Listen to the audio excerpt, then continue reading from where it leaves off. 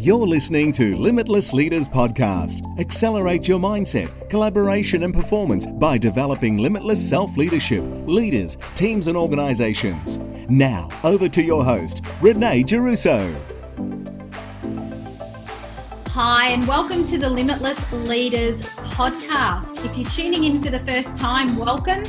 And if you're one of our regular listeners, welcome back. As always, we love your feedback and any reviews. And if you're happy to send us topics, questions, thoughts to podcast@reneegiarrusso.com, that'd be appreciated. Today's show is all about one of my favourite topics, which is optimism. And it gives me great pleasure to jump in and introduce you to our guest. Victor Purton is the Chief Optimism Officer for the Centre of Optimism.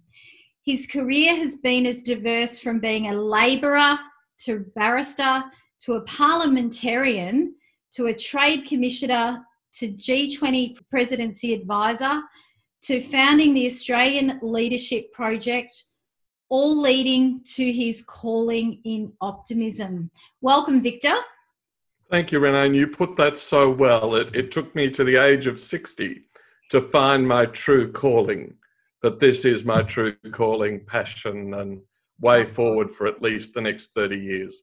Oh, and I just love that. And I love that you just exude what you live and breathe. And I think that attracted to me wanting to have you on the show and to share your wealth of knowledge and your thoughts, your insights and your beliefs around optimism. And it's such a small world, Renee, isn't it? You know, when we first communicated, you were thinking of topics like forgiveness and, you know, our first exchange of emails. It was like a meeting of minds, almost a call from God. Oh, and it's, as you know, Victor, I'm writing the book, The Gift Mindset, and to get it down to the 12 gifts, because there's probably 1,000 of them, was quite hard to distill. And there was one gift that just didn't sit with me. I don't know why. And I literally had someone call me and say, "Nay, you know those gifts you're talking about? How can you not have optimism in there? That's when I think of you, that's all I think of." And I thought, wow, I've actually brought that into the other gifts because it was missing as a standalone. Victor, I would love to hear a little bit about your story and how you have become you. That's a very good question. We could go back sort of 200 years to my relatives and the choices they made in migrating across Europe, and then my grandparents, you know, who were refugees in World War II, and my parents coming here as refugees and stateless people in 1950. But we'll probably accelerate because that could take a long time. So I've always had the ability to follow my passions. So, you know, I became a young barrister. I then went into the state parliament, and 18 years rushed by as we were creating the world's first multimedia agency, and Bill Gates wrote about what we were doing in business at the speed of thought as literally the cutting edge. So I loved politics, but politics was changing. Yeah. And the media has changed as well. So I'm a very positive person. I was a very positive political figure, but I found myself increasingly forced professionally to spend my time on attack. And it's not really me. I'm good at it, but it was not giving me fulfillment. So I left politics in 2006, had my own regulatory affairs business, and then out of the blue, the then Labor government, you know, the other side of politics, asked me to go to America as commissioner to the Americas. And the experience there was extraordinary. The stereotype of Australia and Australians that you find in North and South America is we're supermen and superwomen. Chairman of Caterpillar said to me, "You Aussies remind me of the Americans of 100 years ago. Nothing is impossible."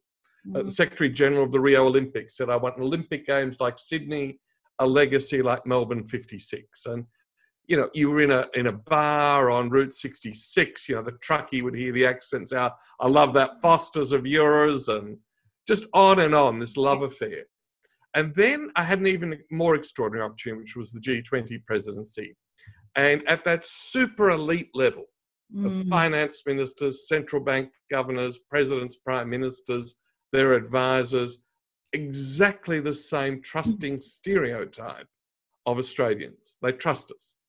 And then I came back to Melbourne in 2015 and was astonished by the negativity. Yeah. Now, I had changed a little bit from what I'd done, but to listen to Australians talking about leadership, and not political leadership, I mean, in every country, people have humour and barbs about political leaders, but it was at every level, institutional, companies, small business. And so rather than complain about the complainers, I set up the Australian Leadership Project, and we interviewed 2,500 people. At the end of that, you boil down what distinguishes an Australian leader from a foreign leader. We demand of our leaders that they are egalitarian, that our Prime Minister travels in the front seat of the car. We talk to the cleaner more politely than we speak to the chairman. Then self-effacing humour. We laugh at ourselves, but take our work seriously. And again, there are other countries that see self-effacing humour as a weakness, but here it's a real strength. Then the third one is no bullshit, plain speaking. Now, if those are the three qualities of Australian leadership, egalitarianism, self-effacing humour, and no bullshit, plain speaking, there's millions of people like that. They're running building businesses. They're running kindergartens. And that's why Australia is number one, on the United Nations Development Index, on the OECD Good Life Index, 5 of our cities in the top 15 on the Economist ranking of cities for livability. So I was still bewildered as to the negativity. In some senses, it's our earlier topic, the lack of gratitude, the lack of understanding of how good people have got it. And then I had the good fortune to be speaking at the Global Integrity Summit in 2017. And my speech was the case for optimism. Wow. And after 3 days of misery, it lifted the room. And Helen Clark, who was then the head of the UNDP, the former New Zealand Prime Minister, said, Victor, turn that into a book. I will endorse it. And she did endorse my book. And if they went on into speeches and the like, and then a curious incident occurred last August where someone asked me to do some work on innovation. And they said, well, what the heck could anyone else do? Why can't Victor Perton himself do this thing globally? And that night, I thought, you're bloody well right. The Centre for Optimism was created. We are now 10 months old. We have 2,500 members in 52 countries. We actually, you're like this. We appeared on The Weekly on the ABC on Wednesday, Charlie Pickering. And I think once you've made it onto satire, your message is getting through. And Pickering said, of course, we'd expect them to be calling for a better normal because they've always been in the pocket of big hope. So we've been having a lot of fun. Congratulations on that as well. And I think that is a sign that your message is out there. And thanks for sharing that. I always love, and it is a big question, how did you become you? And I think, in 5 years, if I asked you that, there'd be more to it because we are always becoming the next version of ourselves. It's not static. The brain plasticity, and my friend John Hager, who's on our board, the author of The Power of Pull and head of the Deloitte Center, says it's curiosity. Yeah. It's the passion of the explorer that keeps our brains developing. And you're a great exemplar of that, Renee. Oh, thank you. And on curiosity, that's one of the gifts. And I've done that around provocation, observation, exploration. And I think having a curious mindset is just probably another trait, I think, of many Australians. You can't always generalise, but I think we are always, because we get looked at as being a newer country, I think there's always that exploration sort of mentality, which is exciting. Yeah. Fantastic. So I've become obviously a member, thank you, of the Centre of Optimism, and I've had a look around the resources and the things you're offering, and it's just an amazing, I would call it, it's a connective community. Tell us a little bit about the purpose of the Centre of Optimism. It's quite simple. We ask one question of people: what makes you optimistic? And Megumi Miki, the author of Quietly... I know Megumi. Well, Megumi, when I asked her that question, she said, Victor, just in asking me that question, you lifted me. So I've asked that question of presidents and prime ministers, of women digging ditches in back roads in India, and 99% of the time you lift people. Yeah. We've done it in prison with murderers and drug traffickers. And so that's our most fundamental thing, and sharing those answers. Sometimes in context. So, for instance, we helped with the Malaria Congress. We're asking people what makes you optimistic, and then what makes you optimistic about the eradication of malaria. Or we're doing some work now in Bendigo around the Bendigo Inventors and Innovation Festival. And again, so sometimes it's in context as well. And we want to foster realistic and infectiously optimistic leadership. But the main purpose is that very simple purpose to ask people what makes you optimistic, in the hope that those people will ask other people. And I love that. And that creates, it's almost a subliminal movement. Yeah. Doesn't it? I did a presentation in New Zealand in their tax department, and one of their senior officials said, "Oh, Victor, this sounds like a cult." And I looked at her thinking, what's next? She said, "If it is, sign me up." Yeah. I'll be there. I will lead. So, Victor, one of the big words, I think everyone should have a big word in life, and I encourage my clients and our listeners out there to have a word of the month, a word of the quarter, and a word of the year. And a word I've had for many years, and it's a title of one of my books, is limitless leadership. Limitless is my big word.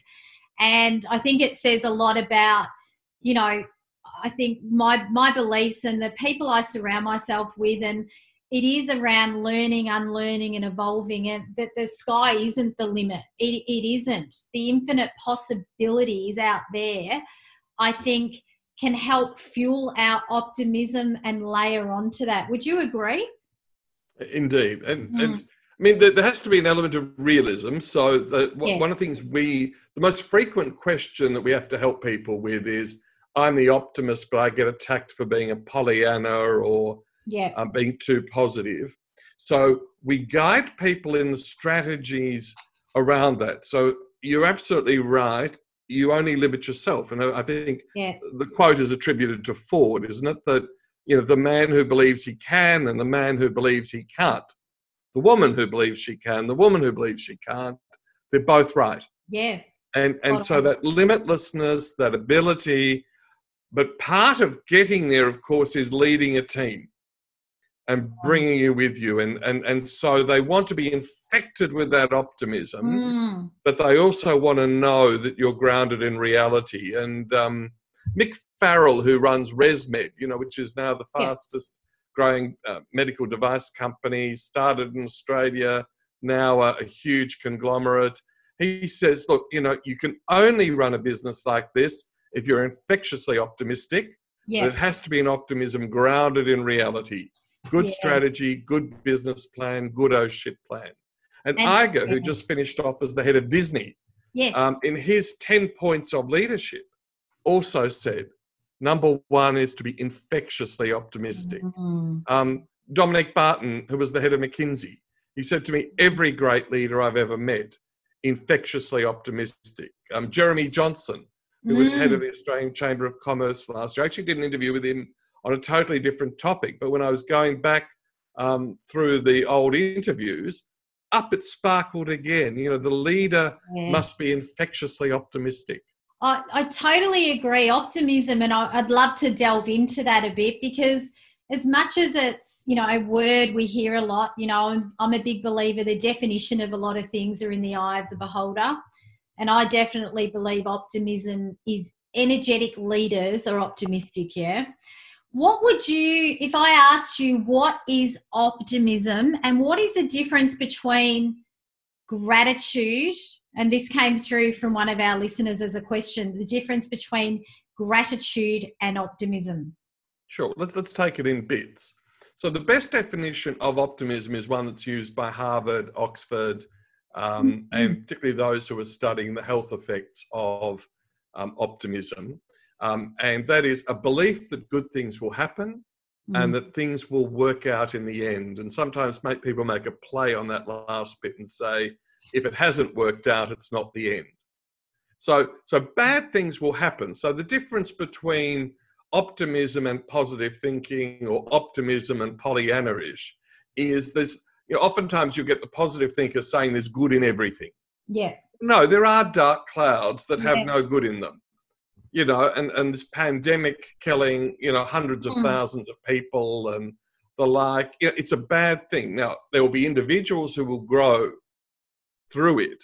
Yeah. But there's no doubt if your grandmother dies or your grandfather dies or your parent dies, or a friend of mine was caught up in Spain and caught corona and had to have operations and stuff. So the distinction between optimism and positive thinking is this notion that things will work out in the end, that good things will happen, but you don't have to believe that every dark cloud has a silver lining. Now, gratitude is a product of optimism and an underpinning of optimism. So gratitude is this notion of, in fact, gratitude and contentment are very closely related.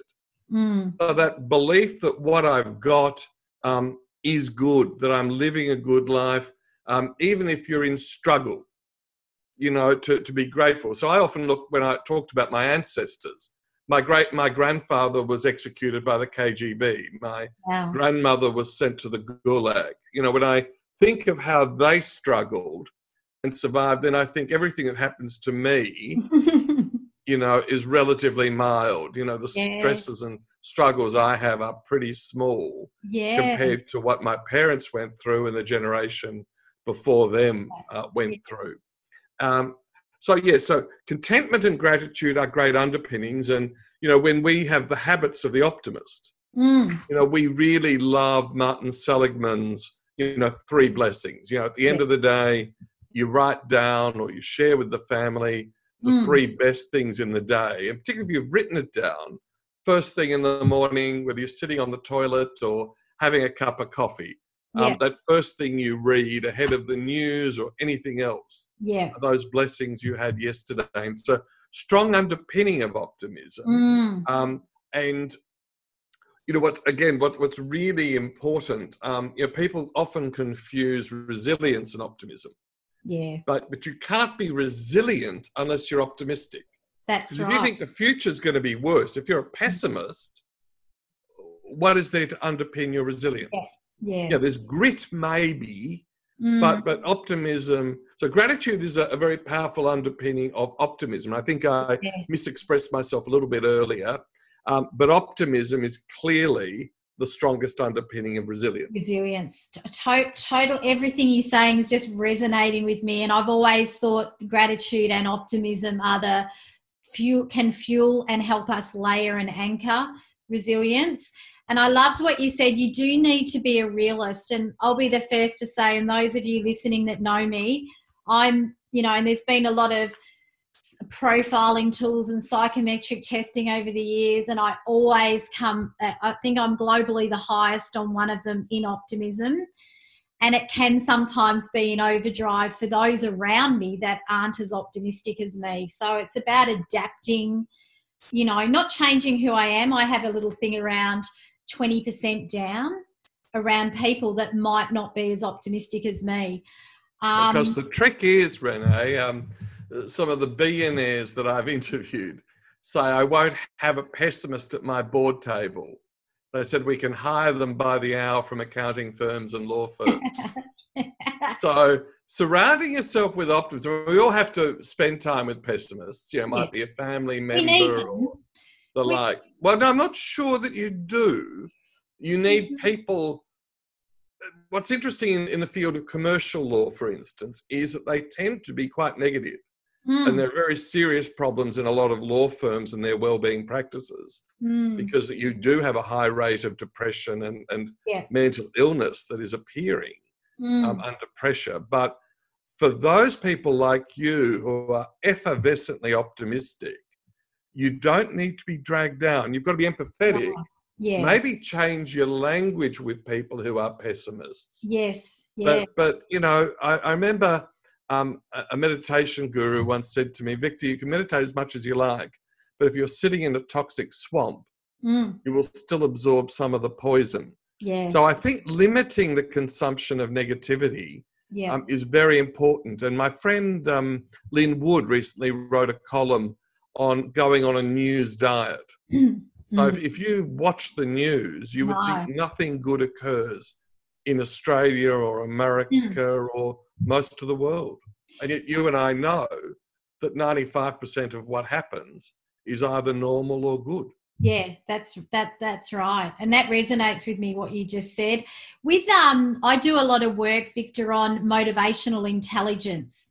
And we've got a tool that actually looks at not what you're good at, but what you're good at that you enjoy. Big difference.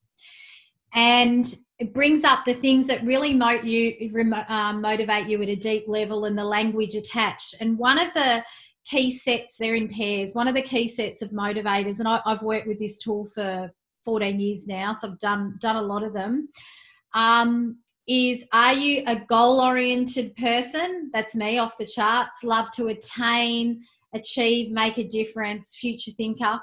Or are you more motivated by solving the problems, looking at the potential pitfalls? No right or wrong, I can do both. They're not competencies, they're energies. But I know, and I run a lot of team high-level team workshops on this, where we profile people. The people a bit like me can be seen as, you know, over-optimistic, gung-ho. The people that are the problem solvers, usually analytical, not always, but I've done a lot of different industries, usually accountants, R&D, S&F, that sort of industry, can be seen as negative nitpickers. So what happens, and I see it across a lot of the organisations that I work in, is there becomes this conflict that they call a personality breakdown, when really it's not appreciating and complimenting each other's motivators. So my question for you out of all of that is, do you believe that people that are more future focused, you know, on that road to achieve goals for them and their clients, mine's all about my clients I'm in service to, are they more likely to be optimistic than those that are more in the moment, good at their jobs because they look at the potential pitfalls and problems and tend to refer to the past when they make decisions? My most fundamental answer to that would be, do you use the word but or and when responding to someone else? And in Australia, critical thinking has been elevated to this almost priestly thinking. You know, we've replaced theology with critical thinking. So at every board table, at every exec table, there's someone leaning forward to say but. And, you know, can you get the people around the table to say and? Yeah. You know, and it reduces some of that tension. It reduces some of that pain. We did 3 sessions in prison with prisoners and teaching them, instead of saying F you or whatever they were saying to the guards, instead to say, and what's the best thing happening in your day, Ben? And it was so powerful, we were asked to come back and do training of senior management. Wow. So again, it's this quite simple change of language. Reframes. Where, you know, if you can train the more negative analytical person to use the word and rather than but, and to look to be fostering the development of better ideas, then I think you'll be getting there. It's very complex, this stuff. There's some really good stuff out of the University of Michigan, which shows that if you're married to an optimist or you have a partner who's an optimist, that you get many of the same health benefits as being optimistic yourself. So I often say in humour to people, well, if you're married to an optimist, you're fine. If you're single, it's the first question. And if you're married to a pessimist, there are 2 answers. One, and I hope that you choose the one that says, let's try and make them a little bit more optimistic. So, you know, a lot of the stuff when we do the habits of the optimist, you know, sometimes we forget to smile like an optimist, to laugh like an optimist, to ask questions like an optimist, to think like an optimist. And, they're always going to be, I always think, there's 30% of the population who are either innately pessimistic or earn their money by being pessimistic. You and I aren't going to win them over. No. Right? And so we've just got to train the people we're working with, the optimists, to get the best out of those people. As I said, there's sort of these billionaires who do hire the pessimist to write the last 5 pages of the contract. But it's interesting to look at the work, for instance, of the International Association of Contract and Commercial Management, who now think that, new procurement, artificial intelligence, machine learning, smart contracts are actually going to wipe out a lot of those pessimistic jobs. Because contracts will be written by machines. So they're training their membership to actually lift themselves to be more optimistic. So the people, I think, who really understand the analytical nature of the procurement, integrity, risk job are actually trying to work with them to make them more optimistic rather than trying to make the optimist more pessimistic. I absolutely love that. And I think, isn't it interesting? That's technology coming in a good way that's going to change some of that and lift the optimism. Something my mum has said to me mum's always been in the corporate world since I was a child, is what's the best thing that's happened today? That's what I grew up around. And if I couldn't find something, I could always find something. You made me think small world. If I'm at a checkout or the like, and I'm in conversation, I often give the person who's serving me the challenge. Because in Australia, if you ask someone, how are you? 60 to 65% of the answers are not bad or not too bad. Yeah. It's a wasted question, wasted answer. Yeah. So I often say to the checkout boy or the checkout girl or lady or man, just try for the rest of the day. Hello, what's the best thing happening for you? And I guarantee you will lift the quality of conversation.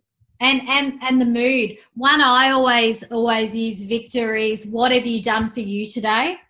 And I've been using that a lot the last few months. Or are you eating well? Just something you around. Sound like my mother. Are you eating well?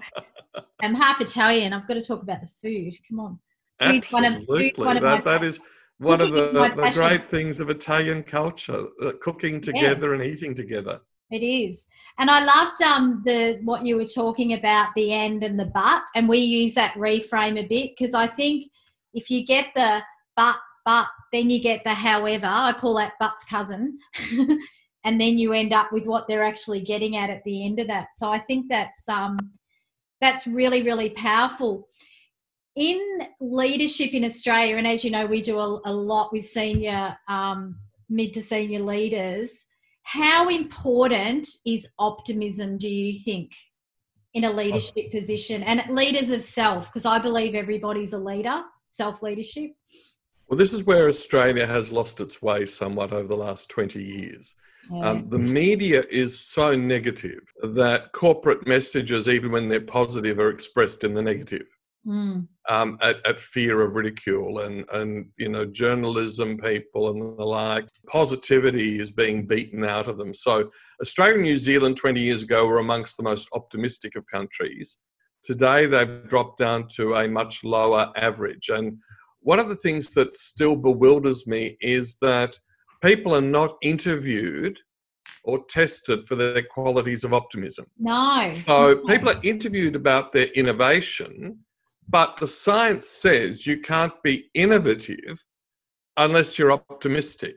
For instance, as I said, McKinsey, Dominic Barton said it's one of the critical features. Korn Ferry, in its research papers, says that infectiously optimistic leader is one of the 3 core competencies, and yet people are not interviewed for it. And if you look at the work, for instance, of boards today, are typically characterised by but people.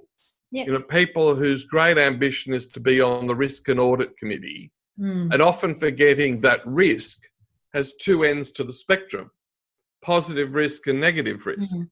And so in Australia, that's why we set up the Centre for Optimism. You know, we were so bewildered by the negativity around Australian leadership that we thought we've got to do stuff. And I was really chuffed. On Friday, I got an email from a very large corporation. I did a workshop with their senior execs last year. They said, look, can you come back and do another dose? We're coping, but we need a dose of optimism. We did some fantastic sessions recently with the staff of Dementia Australia. So, no, it's really, Renee, in your book and in your coaching and in your leadership, we really have to provide Australian business leaders and Australian governmental leaders with the tools to be more infectiously optimistic themselves and to foster that in their teams, because I think that is the weakness around Australian leadership. So my eureka moment in 2017 was that there's not much wrong with the leadership. The problem is the fog of pessimism. And so that's why I've got these beacons behind me. I say to people, after you've been with us, I'd like you to be a beacon of optimism in the fog of pessimism. I absolutely love that. One of my, Victor, one of my metaphors I use for motivation and optimism is a lighthouse. So the light that the lighthouse emits, you can't do anything with that. What you need to do is get into the lighthouse and see what is making that shine, what is making that bright. And for me, that's the traits, the motivation and the habits of optimism.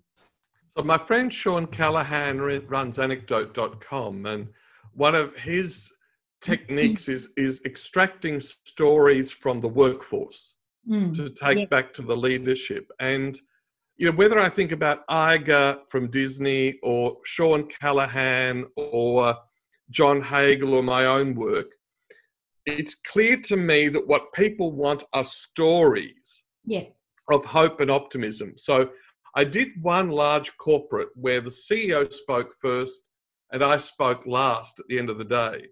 And the criticism from the staff was, no, it should have been the other way around. Victor should have set the mindset for our CEO to conclude with the mission. And so there's too much of this confusion in the rah-rah of the hero leader. You know, you should be optimistic because I'm optimistic. Whereas and I'll give you another little story. I was sitting in a cafe on Circular Quay. It was early morning and I like to go for a walk when I'm in Sydney through Circular Quay. It's so beautiful in the morning. That is gorgeous. And there was a guy sitting next to me on the table, and the poor devil, anyone who sits on their own on the table next to me ends up in a conversation. And he was a Singaporean businessman, and he said to me, look, every Monday morning I give my sales team the rah-rah speech. I'm paraphrasing. And by Monday afternoon, it's worn off. And I said to him, have you ever asked them what makes them optimistic? And he said, wow. He now does that. You know, you don't do it every week because optimism shouldn't change that often. But once a month, they lead the sales meeting with what makes you optimistic. Because the question that drives me nuts in Australia, and it's asked too often, is what's keeping you awake at night? Oh, gosh. So around the board table, we're at a strategy meeting. Well, what's your headache? Keeping you awake? And I say, nothing keeps me awake. I go to bed, I go to sleep, I wake up early, bustling with energy. But why are you asking me what keeps me awake at night?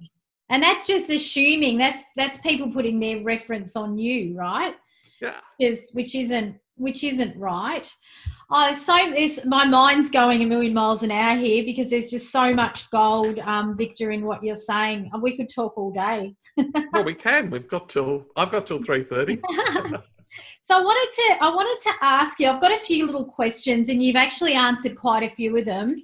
Why do you think optimism can be so hard for some people? I know we're all wired differently and all those sorts of things, and our dispositions can be different, but what do you think is the key challenge, like in and out of work? Because I believe you should lead with your whole self in and out of work. You shouldn't be any different. So number one challenge to everyone, 100% of people, is the news. So Yeah. since the 1970s, the news has changed from 50-50 good, bad to now nearly 95% bad. Yeah. Yeah. And they draw, one person gets shot in a Walmart in Mississippi, it's on the bottom of the screen, as breaking news. You never get, a new drug's been released or, some interesting person's had a baby or something.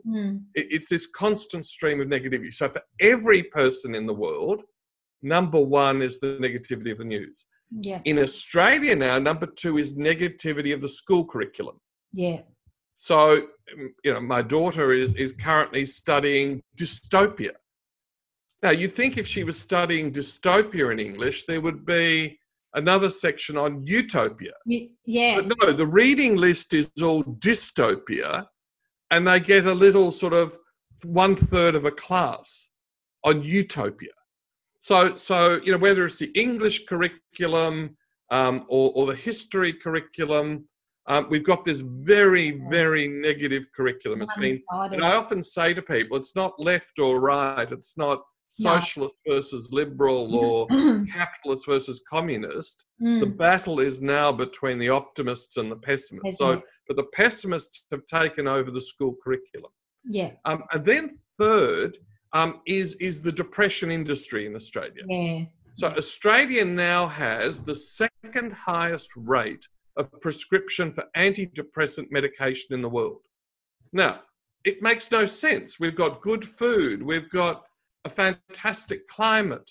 Most livable country. Violence is low. Yeah. Right? And yet, people are so anxious and depressed, and doctors, instead of counselling them, giving them some mental tools for cheering them up, are medicating them.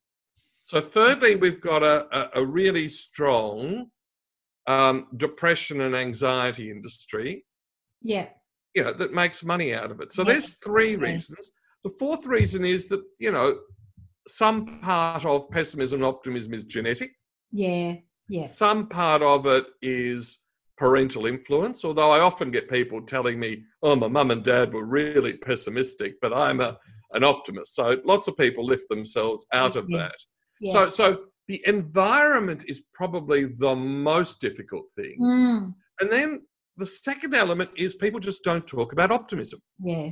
So they've never had it defined. I interviewed one of the Australian ambassadors, who is a woman in her 50s, right? She said to me, you are the first person ever to ask me what makes me optimistic. Yeah. So how can, this is the conversations around, what's keeping you awake at night? Or, my God, what can we add to the risk register this week? Yeah. And yet people don't. What you talked about earlier, limitless opportunity. What can we do? And Gonski, the chairman of ANZ, he has said Australian corporate boards have lost their way. They are spending too much time on negative risk and not enough time on opportunity. And Gonski's chairman of 3 or 4 boards. Yeah, I think he'd have heard it. He'd know. And you're spot on. It's almost become a habit of thinking to look at the negative. And I think, all those challenges I can relate to, as in I've seen them and they're real.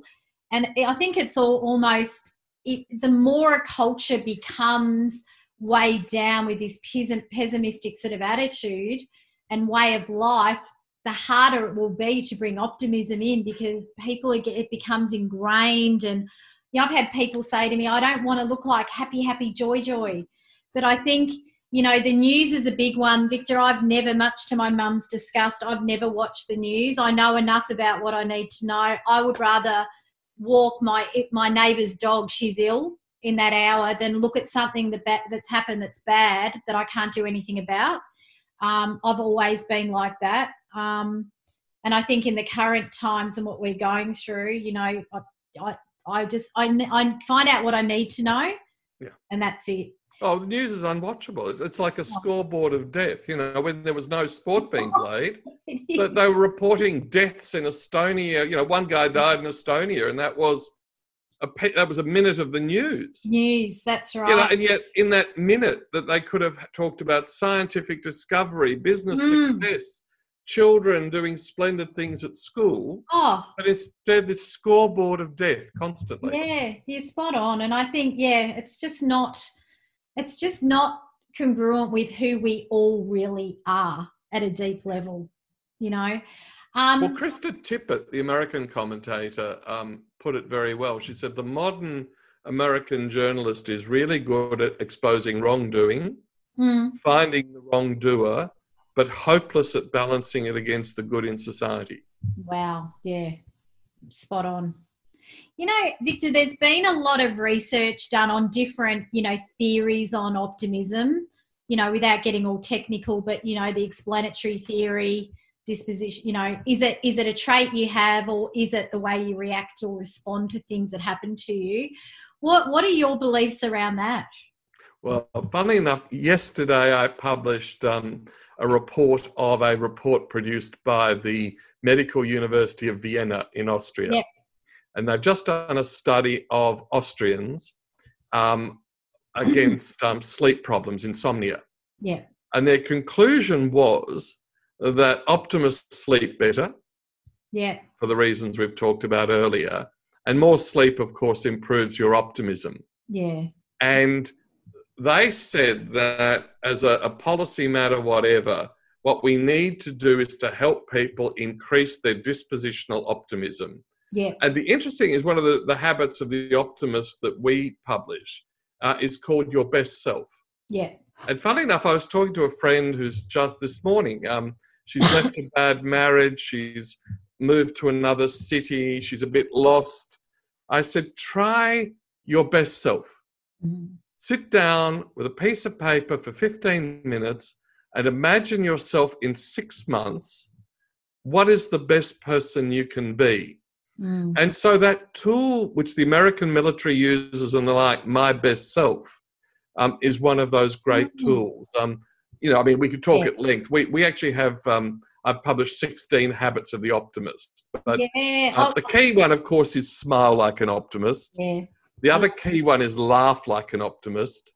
Once you've started doing that, the rest of it falls into play. Oh, I love that. That was my next question, was for our listeners out there. And, I know, Victor, working across all the clients I'm working with at the moment in the virtual space, there are a lot of people struggling, I'm going to be upfront, who, really need some, habits. I'm big on the whole reviewing and renewing habits ongoing in all our areas of our lives. But I guess what would be 5 things that they could walk away that are easy to implement that could really ramp up their energy and optimism?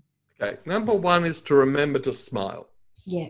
Okay. Too often we forget it. And whether you're walking down the street, instead of avoiding eye contact with the person walking towards you, just good morning, good afternoon. You don't have to go into a big conversation. Generally, the person will smile back at you. You'll smile at them. It lifts both parties. That's number 1. Number 2 is the thing that the advice from your mother. Instead of asking, how are you? If everyone could just try for one day, if it works for one day, try it for 1 week. Instead of saying, hello, how are you? Say, hello, what's the best thing happening for you? And of course, people will look at you strangely. Now, the reverse of that, so this will be number 3, is if someone says, how are you, Renee? Instead of saying, good, fantastic, terrific, which in Australian language sounds very American, you pause and you say, oh, thanks for asking. Oh, I had a really interesting conversation today. Or, God, I had a good breakfast with the kids today. Or something that will get them to look at you and ask that next question. So smile, number 1. Number 2 is better greetings. A, asking, B, delivering. Yeah. The third one I would give is what we talked about earlier and you talked about, blessings and gratitude. Yeah. But once a day, either write it down, or if you've got kids, do it round the dinner table. What are the 3 best things in the day? And it doesn't need to be complex. It doesn't need to be, I solved the problem of the generalized theorem of relativity. It can be, my children made me a cup of tea, or whatever. Yeah. So gratitude is really central. Fourthly, I think in this time of COVID, I think that doing that exercise, My Best Self, Yeah. and we've just done an exercise called A Better Future or a better normal, which so resonated. As I said, we're on Charlie Parkinson's The Weekly, News Limited repeated our study. Do this, just write down 15 minutes. What am I going to look like, sound like, be doing when I come out of COVID? Because you will be a better person. Yeah. And then the last one I think is really important for those of us in Melbourne who are in lockdown. It's laugh like an optimist. Watch some comedy, find some old jokes, but it's got to be that funny humour rather than disparaging humour. So if you listen to teenagers today, they sound very American with this sort of disparaging humour they learn from MasterChef or The Voice, where some perfectly decent person has tried to cook with inadequate ingredients in inadequate time and gets ridiculed. So genuinely laugh. And, I think that the laughter coaches say, even if you don't have something to laugh about, just practice. Yeah. Just start laughing. Oh, don't see, you're getting me. And laugh at yourself. I think that's important too. I think, and as you said, it is and it has been for a while, one of the key traits of a leader in Australia is the whole humour side. And I think that's something that can get a bit lost, especially, in times of uncertainty. Well, and risk-free PR. So they write this speech and, there's no joke about you in it. Yeah, yeah. Oh, you can't do that, boss, or they don't even think about it. But, you think back to the old politicians and, the old leaders like Avi Parbo and the like, who would actually tell a joke. They're a bit fat or whatever, and they'd be talking about health for the workers. And they'd say, oh, well, not exactly me. Yeah, I love it. And with gratitude, I do a lot of work on gratitude. And, for those listening out there, you've got to find a way that works for you to capture gratitude. Is it a journal? I've got a friend that's, her product's the gratitude glass jars that, gone across the US. She's a good friend of mine. And, having a reminder of what you're grateful for so that you're not just reading it, but you're using all your senses to process it, and then it anchors it and, reminds you of it, and you can access it when you're going through adversity or you need to layer onto your resilience. The other one that is very useful is just sending a thank you note. Yeah. Oh, yeah. 15 minutes at the end of the day, just send an SMS or an email to someone who's done something for you today or last week or 25 years ago. Yeah. Just one little thank you note. Obviously the nicest one is the handwritten one. Yes, but sending an essence, making the mission once a day, and usually at the end of the day to send a thank you note, is very powerful too. I think that's. And do you think there's hope for those people out there? And you'll know if this is you, if you're sort of frowning upon what we're talking about and you're feeling very pessimistic. Do you think there's hope to convert? And hope to bring optimism in? For anybody? Yeah, I mean, I'm at the end of a phone and you're at the end of a phone for those people. So for everyone who's listening, be you optimistic or pessimistic or undecided, my question to you is have a think about what makes you optimistic. Is it faith? Is it family? Is it faith in God? Faith in humanity? Is it life experience? Because for most... do you know that the science, Renee, says optimism doesn't peak till you're in your 60s? I've heard that. Because people talk about the optimism of the young, but it's in fact the positivity of the young, because the older person's been through the shit. Yeah. Right? Yeah. They know that the sun rises the next day even when something goes wrong. Yeah. And it's that, remember what optimism is. It's a belief that good things will happen and that things will work out in the end. Yeah. It's not a belief that everything's working all the time. Yeah. And it's so true. And I think a word I've come up with, Victor, I think I mentioned to you, which I came up with by accident. I just blurted it out, was posimistic. And that's... I love it. I love it. I think you should trademark that. I had someone ask me that the other day. That's funny. So, posimistic. So it's possibility and optimism. So having optimism for what's possible. And I think, you can say you're optimistic, but I think it layers like resilience.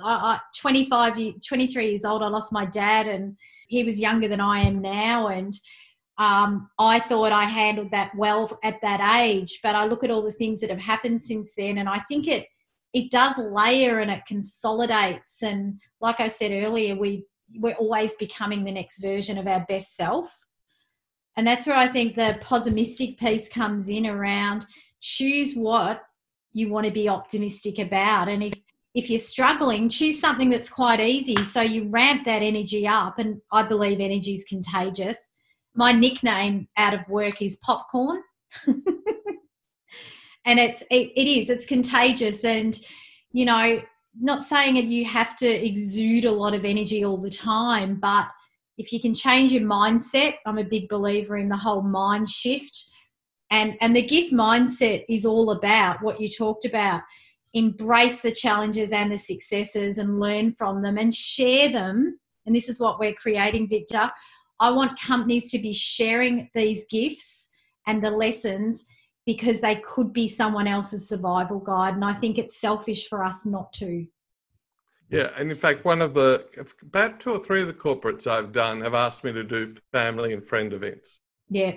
So in particular, those who've got teenage children, where the English, the history curriculum is so negative. Yeah. And kids, watch Greta Thunberg and they think the world's about to drown under climate change. But instead of bringing them to action on climate, they march in the street. Yeah. And as one young boy said to me, as he said to his colleagues, you'll take a plastic bottle of water, you'll buy McDonald's. Why couldn't you have spent that $10 buying and planting a tree? Yeah. But instead we've got, a friend of mine who's in Seattle just said, the streets of Seattle now are just filled with angry people who think their contribution in the world is expressing anger.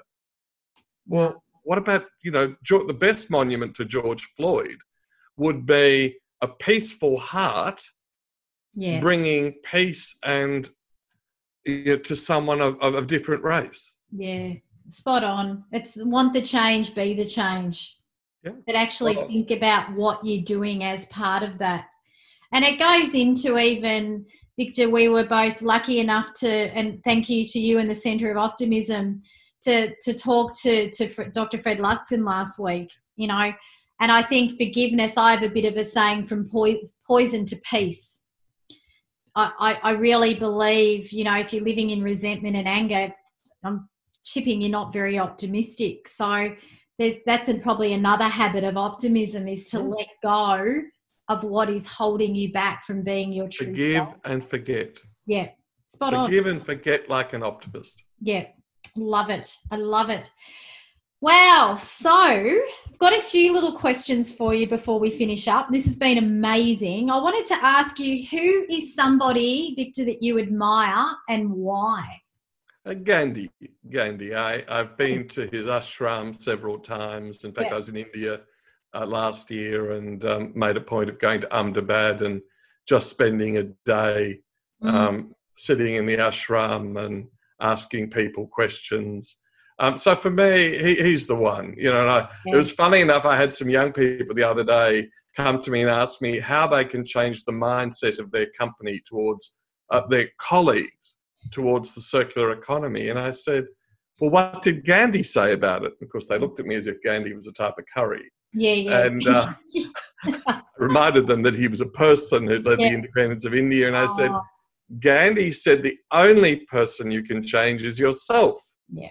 What are the questions you're asking your colleagues rather than how can you change them? So for me, Gandhi would be front and centre. Yeah. In terms of writers, there's an English writer from early last century called Leonard Hobhouse, who wrote a book called Liberalism, and I'm a liberal with all of the connotations.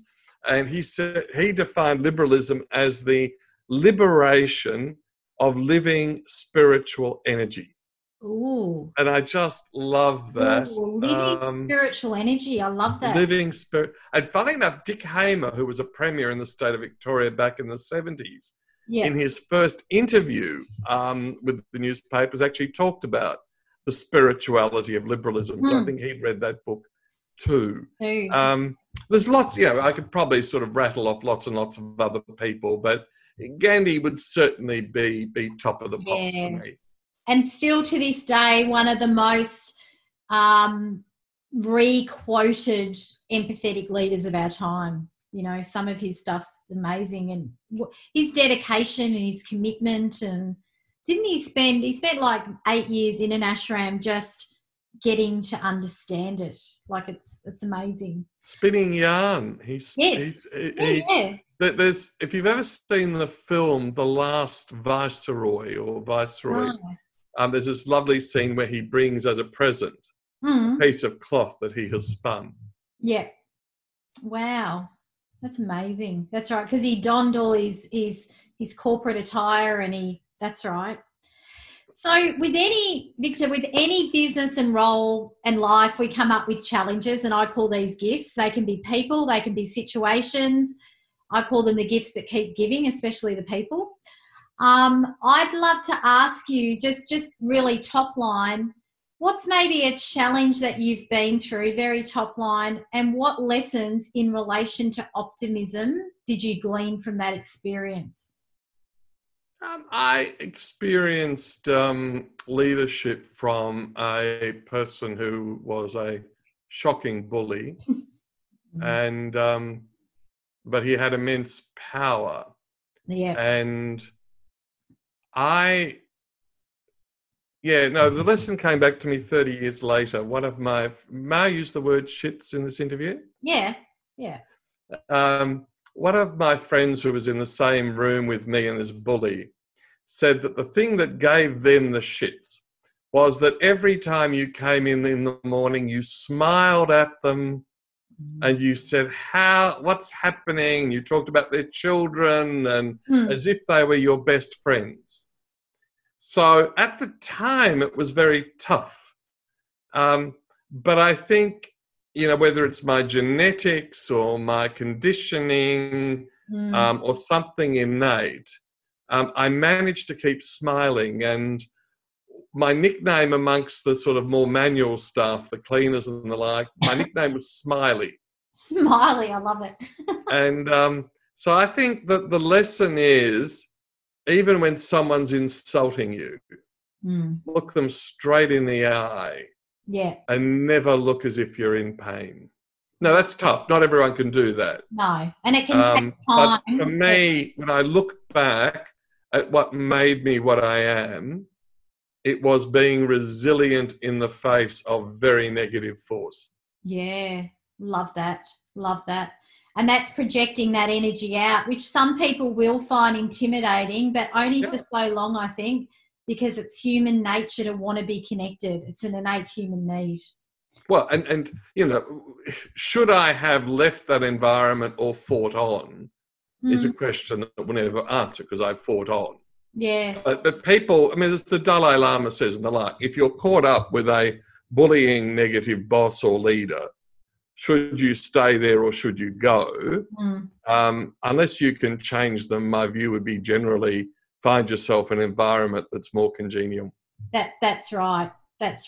Or if you do stay and get through and they leave or you learn from it, it can sometimes stop that pattern as well. Yeah. I think it's very contextual, that one. I had a similar thing happen many years ago and still call him the gift that keeps giving. And I thanked him when I bumped into him at the airport many years ago. All amicable, but really I probably wouldn't be doing what I'm doing now because I got into self-development to deal with this less than great leader. And it was 5-6 years later that I ended up leaving, but that is what sparked my curiosity, Being a limitless leader takes a lot of energy, whether it's natural or not. And I always ask my guests, What do you do, Victor, to keep yourself re-energized? So every morning I generally do meditation first up. The purists might say this is not right, but I lie in bed and do my meditation. Yeah. And then I get up, have a coffee, and I read optimism clippings for the first hour.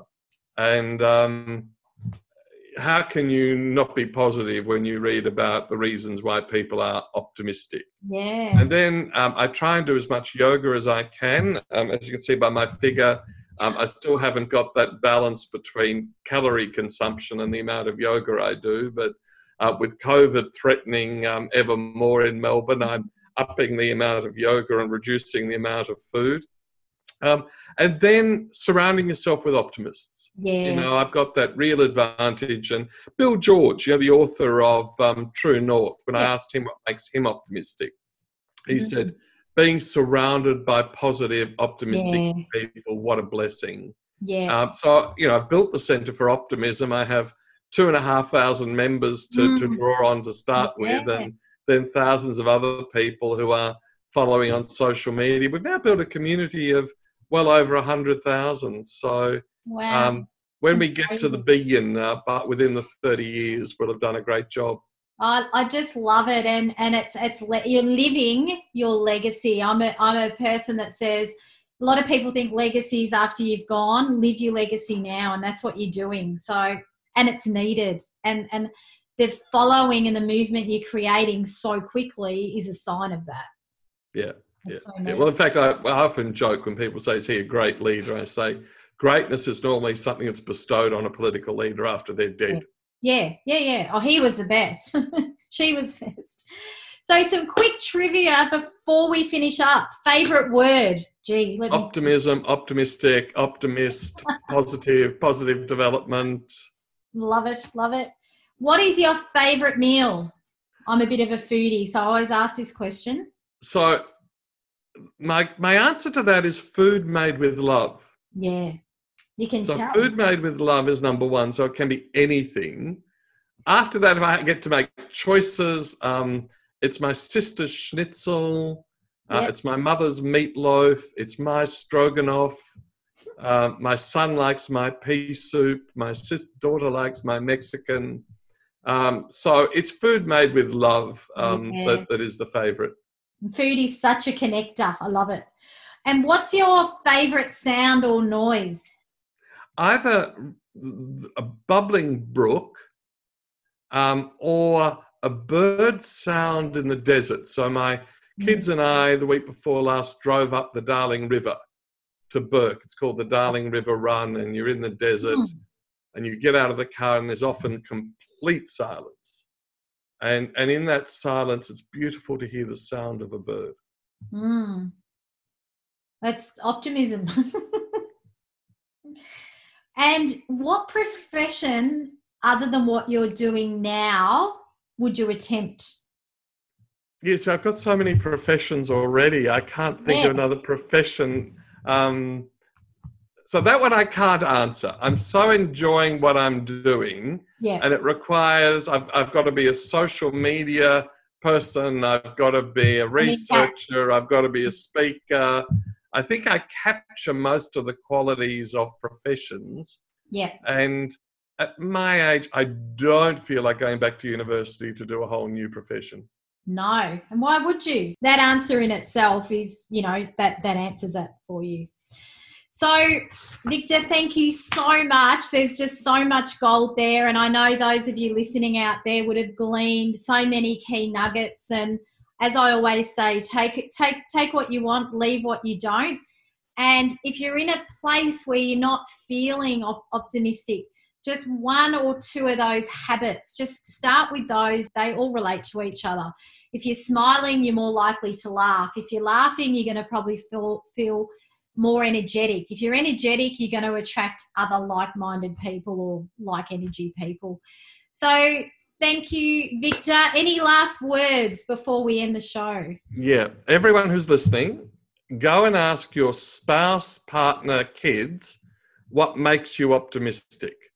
the chances are you haven't asked them. The chances are they've never been asked. And I did an exec roundtable, Renee, and I gave that homework. And one of the people went home, sent me the answer from his wife, which was inspiring. His daughter, 14, was inspiring.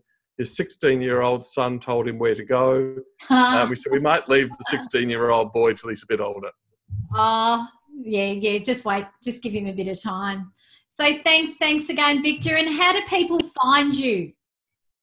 So the best place is centreforoptimism.com. So just as it sounds in English, CENTRE, FOR, Optimism, Centre for Optimism. If they Google it, they'll find it, centreforoptimism.com. And there's lots and lots of materials, and there's a free subscription if people want. And we just love to have them involved and sharing what makes them optimistic. Thank you. And we'll have all of Victor's social media handles in our show notes, so you can go to those as well. Thanks again, Victor, and thanks for those of you listening in, and enjoy doing or going or being wherever you are right now. Thank you. You've been listening to Limitless Leaders Podcast, leading from the inside out to develop limitless self-leadership, leaders, teams and organizations. To find out how you can accelerate your mindset, your communication, collaboration and connection to become a limitless leader, sign up for our Limitless Leaders Podcast series at www.reneegiarrusso.com/podcast series. That's reneegiarrusso.com/podcast series.